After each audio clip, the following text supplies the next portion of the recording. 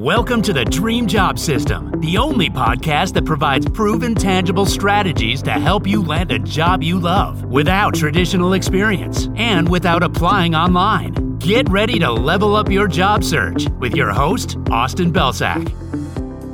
Hey everyone, and welcome to another episode of the Dream Job System podcast. I'm your host, Austin Belsack, and today we're going to be talking about why going back to grad school is usually not the best idea.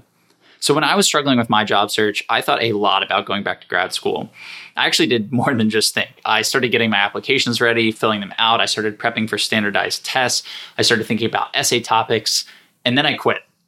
I still got a master's, but it wasn't from academia. Instead of spending $60,000 on courses with little real-world exposure and experience, I ended up making my own curriculum. So I was working in healthcare and I wanted to get a job in tech, in advertising and marketing. So I started by taking courses just to build some foundational knowledge. I started reading books. I started listening to podcasts just to know what the field was all about and get a sense of general concepts.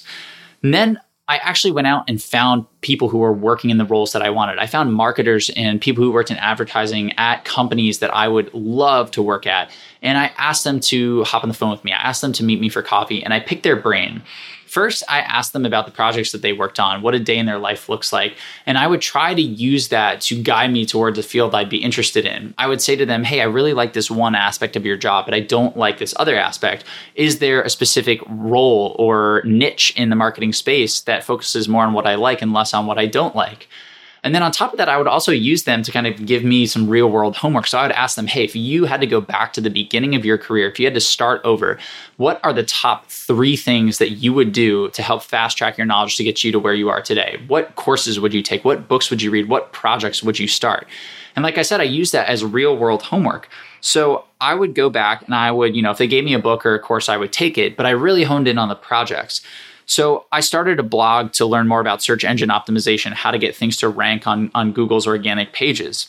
I started an Instagram page to learn more about social media and how to organically build a following on the platform.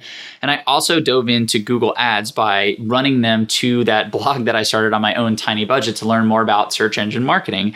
And this was more to get a sense of what the basic strategies are and how the tools work, the ins and outs of those things. And then I wanted to take it to the next level. I wanted to really build that real world experience that I could point to. So I started working to offer my service to clients. I started freelancing my services.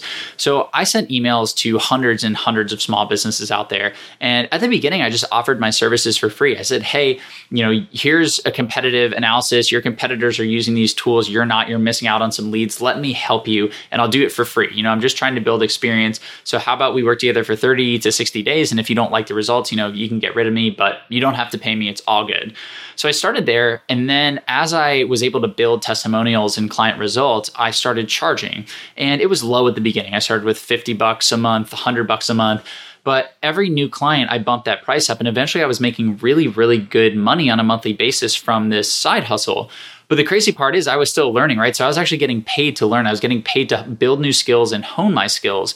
And the setup I had was really, really nice. It was conducive to that because it was a win-win on both sides. The clients that I went after didn't know a ton about digital marketing, but they also didn't have the budget to hire the world's thought leader or foremost authority on digital marketing. So I came in and I said, hey, look, I'm not the world's foremost authority on digital marketing, but I also won't charge you crazy amounts. So here are some testimonials I have. I can do the same thing for you. If that sounds interesting, let's work together. And I ended up getting a lot of clients that way. And so I was able to build real results that I could put on my resume, that I could point to, that I could speak to in an interview.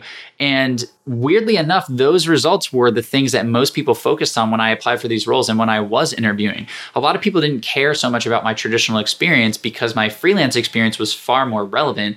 But on top of that, it was something that I had built myself. So I had founder and chief digital strategist on my resume, and a lot of people dialed into that and they asked me more. And I not only got to tell them about the skills I built as a marketer, but also the skills I built just as a business person, because not only did I have to use these tools to market, but I also had to be the salesperson. I had to learn how to pitch. I had to learn how to negotiate, how to close deals. I had to learn how to deal with all the paperwork that comes with that. I had to learn how to be the support person. I had to put processes in place. I learned so much about business in general that I wouldn't have learned if I just had a formal job or if I, went to grad school for that. Those were kind of the intangibles that I was forced to learn if I wanted to continue getting clients and have them work with me and build that experience. So this was truly a critical part of my ability to make that career transition to get hired at places like Microsoft and Google and Twitter. So I would absolutely encourage you to do the same. If you're wondering what to do next, if you're thinking about grad school, try to dial into figuring it out yourself. Because at the end of the day, grad school is great for specific fields, right? You need to go to grad school if you're going into law, if you're going into medicine. If it's a requirement, that's totally fine.